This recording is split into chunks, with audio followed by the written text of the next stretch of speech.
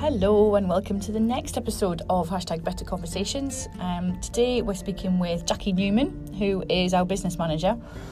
She's only been in the role since about October, so I think it's fair to say that the role is being shaped at the minute. So I talked to her a little bit about that, and also some stuff about how efficient she is and how she manages stuff like that. So hopefully you find it really useful. And yeah, here's Jacqui. Right, hello Jacqui. Thank you for agreeing to be a guest on the podcast. It's lovely to have you on. Hi Helen, thanks for inviting me, and looking forward to having a catch up with you. Yeah. So for those people who don't know you, haven't come across you before, do you want to tell us a bit about yourself and the role that you kind of started back end of last year, I guess, and a bit about your work pattern as well? Okay, so for those that don't know me, I'm Jacqui Newman and I'm the business manager for the risk oversight and business assurance team. So I've been with the team just over 3 months. Prior to that, I was a client implementation manager. Before that, I worked for Fortis, which became part of BNP Paribas, and 20 years at Barclays, for whom I'm very grateful for lots of training they gave me over those 20 years. And the change of role for me sort of happened as part of Sandringham. So for me, something good came out of Sandringham, a complete change of sort of role and focus within the business. Yeah. And what's your so what kind of working pattern do you do? Because I think you in the past you've worked part-time. I have, yeah, I have. So I used to work, I've got one son who I keep wanting to say is a teenager, but he's now actually 21. so I should just refer to him as an adult at uni. So it's a bit difficult to get my head around that sometimes. So I worked part-time after I had Alex. So I did that for right up until he was 11, actually. But about 18 months ago, I applied for compressed working hours. And part of that was my husband, Tony, he does the same. So it just gives us a bit more time with each other. So don't spend the whole weekend running around doing all the chores. We can do a bit more fun stuff. So I work a sort of 9-day fortnight. So I do all my hours across 9 days, and then typically have every other Friday when I'm not in the office. Nice. So it's worked out really well. It just means also I can spend a bit more time with my mum, who's getting older now. It just seems to work quite nicely. And as somebody said to me, it's quite nice that you're actually asking to spend time with your husband. Are you sure you're actually going to have the same Friday off? I said, maybe for marital harmony we better. Brilliant. Good on that. That sounds really good and really flexible, and kind of fits in with stuff around your life, doesn't it? It does. And it even, having previously undertaken a customer facing role, so you sort of think, well, how does that work? Well, actually, a lot of the customers we work with work flexibly themselves. There's some customers that will constantly be getting emails from me at 11 o'clock at night, and you'll pick them up first thing in the morning and deal with them. And others that are really early birds, and you come in and you've got quite a few emails for them. So they do flex around, and they have days when they're at home or doing different things. So really, they sort of expect the bank to be doing something similar. And if we're not, then actually we look a bit, like a dinosaur if we're not. So we need to move with the times and also flex around everybody else. Yeah, no, I agree. Certainly something I've noticed since I've gone part-time is, you don't need to be there all the time, 9 to 5. It's, stuff does wait, even if you don't think it will. It's not actually urgent. Often, most of the time, it's not as urgent as you think it is. I think the key is managing expectations, isn't it? So, going back to the customers, they do have high expectations, and they do want things done quickly normally. But if you sort of give them a realistic timescale, the best thing ever is actually to give a realistic timescale and come in ahead of it, because then you've over delivered as far as they're concerned, and gone that extra mile. So it's just managing expectations, and people sort of understanding when you are available. Yeah, and obviously you're not customer facing now. You're in a business manager role. I am. Yeah. So what kind of things are on your to-do list right now? What stuff are you getting involved with? Because I'm aware it's it's a fairly open role, really, isn't it? Is that fair to say? I think it could be. Somebody just said to me, "Oh, is it a bit of a kitchen sink role? So you could be doing anything, really." So I think that probably could be a good description of it. It's really varied, which for me is really interesting, and a fresh challenge within the business. So the top priorities currently sitting on my desk is I'm dealing with the BBSI return, which for those that don't know, there's a Bank Building Society interest return that has to go to HMRC. And we have to report all of the interest paid on the accounts on corporate Parthenon. So I'm liaising with our colleagues in retail who, as you can probably appreciate, have a much bigger file to submit than we do with millions of customers. So I'm working with them to make sure that we liaise with Suntech and we get all of that pulled off from Parthenon and submitted to HMRC within deadlines. Sadly, this year there's some requirements to change the file format, so that's proven a bit of a challenge and a learning curve, but I'm sure we'll get there. The other bit I've been working on quite a lot in conjunction with yourself is the business assurance piece.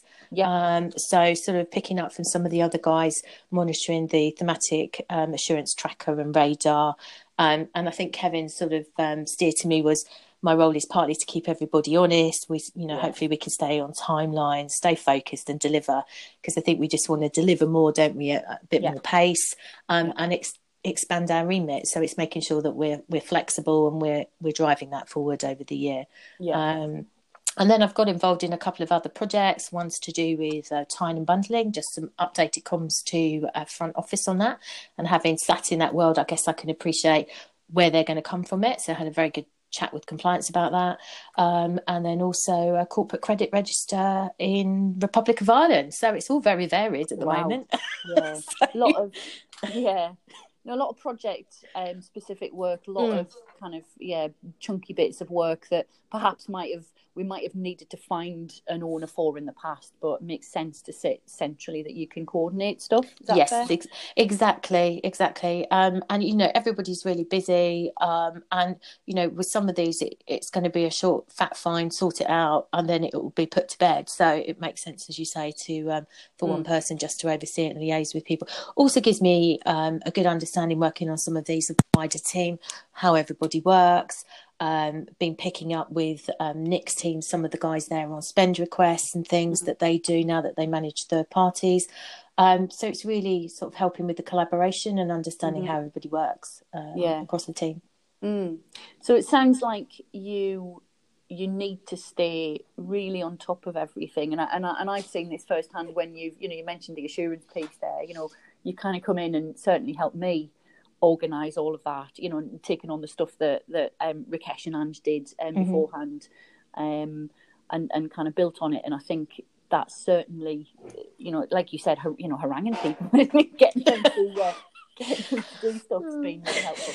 So how do you kind of stay on top of things? What's your kind of productivity tip or efficiency tip that you think others might be able to use? For me, as you probably guess, I'm a bit of an organised bunny. So if somebody's got a birthday in February, I've got their present here already wrapped. So I like to be organised. Wow. I know, but that's just how I work. Or I tick. So for me, whenever I finish every day, I always have my to-do list sort of up to date with what I want to get done over the next couple of days. So, and thanks to you, I've discovered Notebook, which I am loving. So whereas before I had paper, it's now all on Notebook. Was this OneNote, yeah? Yeah, OneNote, using notebooks within there. And of course, the brilliance of that is if you've got an iPhone, you can link into it on that. So if I suddenly remember something that somebody said to me during the day and I thought, oh God, I didn't make a note of that, I could just add it on my phone to my to-do list. So I don't even have to write it on a separate piece of paper to remember to do it tomorrow. So that's really helpful. But what I also like to do is put some mix up the tasks that I've got to do. So sometimes you might have a big project and it's going to take a while to do, and that for me is a big difference in the new role, is that a task, it's not so much start finish it within a set period of time during the day. So I like to break it up into chunks and into milestones, so that I can feel like at the end of the day, oh yeah, I have moved that forward, I have achieved something, I have made progress on something. So certainly Notebook, Teams, which we've been using over the last sort of 6 weeks on the leadership calls. That's working really well. So we can still all see each other and hear each other. But it's a great repository for files. We can share. We've also linked in a notebook, which means things like the agenda. I used to have to email everybody asking for their items for the agenda. Now I literally set the page up a week in advance and everybody can go in and put their own agenda items on there. So it's just a bit more efficient. That's cut down on emails. It means people can do it as they think about it. Don't have to wait for me to email them. It's just a bit more efficient, really. No, that's been quite good, actually. And again, you can access that on your iPhone. So if I think of something that I want to raise on Thursday's call, if I think about that on a Monday night, I can get my iPhone and add it in. It's little tips like that have been really quite useful to me as well. And I think it's just being open to the different ways that we can communicate now. I think they get bored of me when I sit in the Gatwick office, which is where I'm sort of based, because my phrase is every day's a school day. There's always something to learn, so at the moment, as I said, I hadn't used OneNote notebook. M Teams is fairly new to me. We connect via WhatsApp, in the leadership group, and I know the various teams have got WhatsApp groups. We can still use email on phone, but it's just embracing all those different ways of communicating and finding what works for you as a group, isn't it, really? And keeps everybody less distracted, but that you can keep in touch with each other.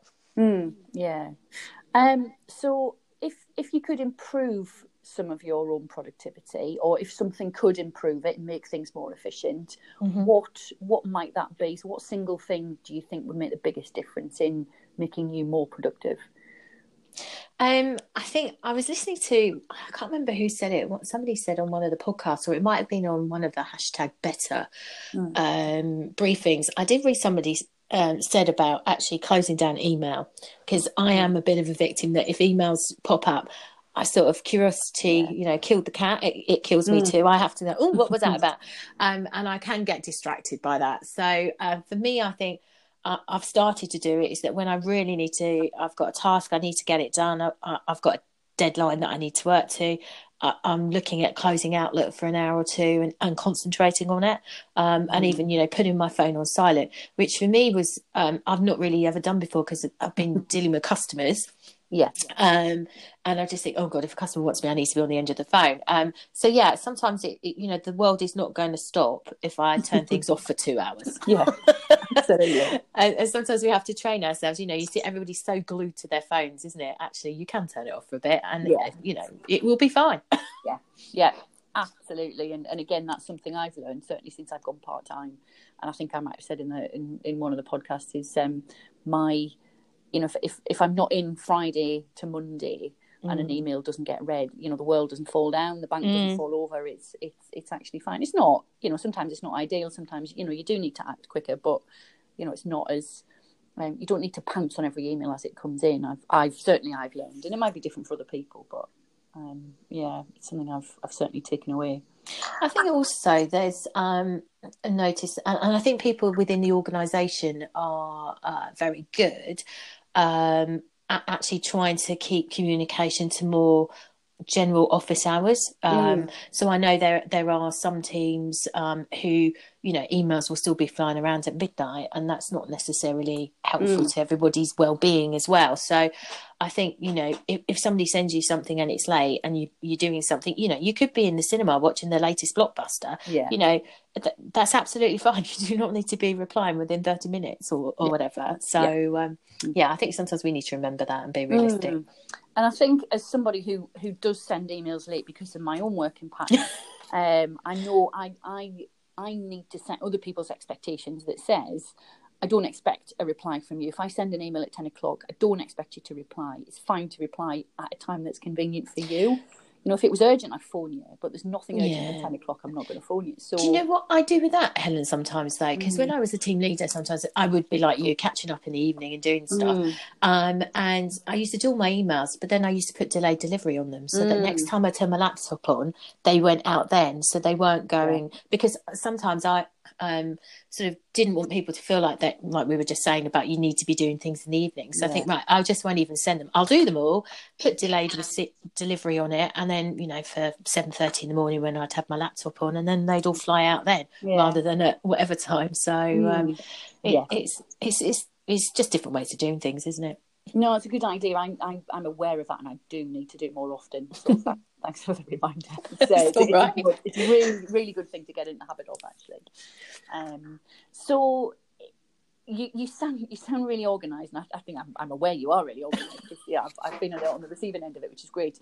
But do you ever have a day when it all just kind of goes to pot, when it all just gets away from you, and you get really, really stressed? And if so, kind of what do you do to get back on track? Yes, that definitely happens, because with the best laid plans, then somebody throws in a grenade from above. And I haven't got my flak jacket on that day. So yes, I have a number of coping mechanisms which people in the office will probably tell you about and laugh about. So one is, somebody gave me a little bottle of chocolate gin, which is sitting on my desk, which still remains unopened. So there is a bit of a joke. If only the Gatwick office had ice, I might actually have the drink. So I do sort of look at that and think, no, it's not that bad. I'm going to drink it neat with no mixer and ice.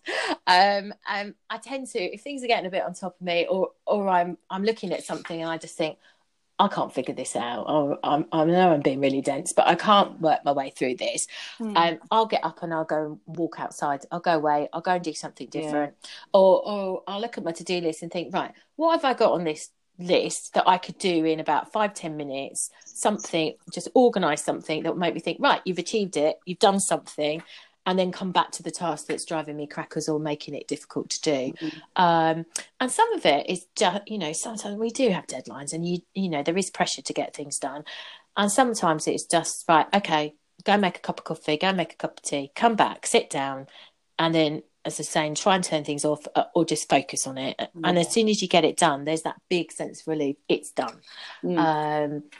So they tend to be my coping mechanisms. Or I have been known to go out into the corridor, the landing where we are on the 3rd floor, count to 10 and almost want to just go, ah! And then after that, I come back in and I'm very calm and zen after that. So whatever works for that day, really. Yeah, that's good. Well, and as you probably guess, laughter is the best medicine for everything, really. Absolutely. I know you do. Having worked with you now for a few months, I do get a lot of laughs. So thank you for that. Well, listen, Jacqui, thank you. It's been really good to chat.